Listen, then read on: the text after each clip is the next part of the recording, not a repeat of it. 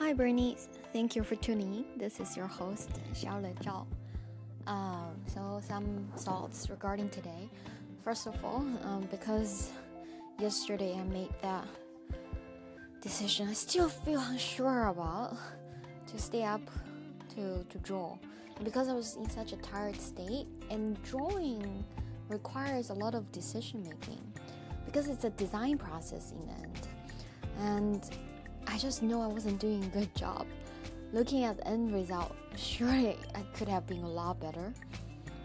But I was sort of chasing the arbitrary deadline of one sketch a day, which, is great and all good, but I've just realized instead of doing that, I could just, because yesterday was such a special case scenario where I thought I would be home by 10, and Trevor Noah's performance lasted way, beyond that. It was like a concert style thing.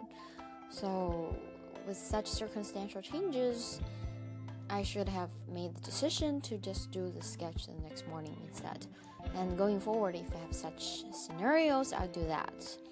Because the whole point of doing one character a day is not so my life is stressful. Because I went to bed so late, really threw everything off. And today it was all sunny, it was great, I was able to enjoy it partially. But I made the decision not to go to a birthday party. It's partly because I feel it's old social group, first of all, that I am very familiar with, and the type of conversations that occurred. Perhaps it would have been different this time because I'm different, but part of me also just don't want to explain what's happening. I don't know. It was mixed thing. Combined with this sort of leftover tiredness, I eventually made the decision not to go. I took a long walk along the canal, which was very beautiful and relaxing, but missed the party. However, I'm making an effort to try and meet up with a friend, because she's lovely and I want to know how she's doing.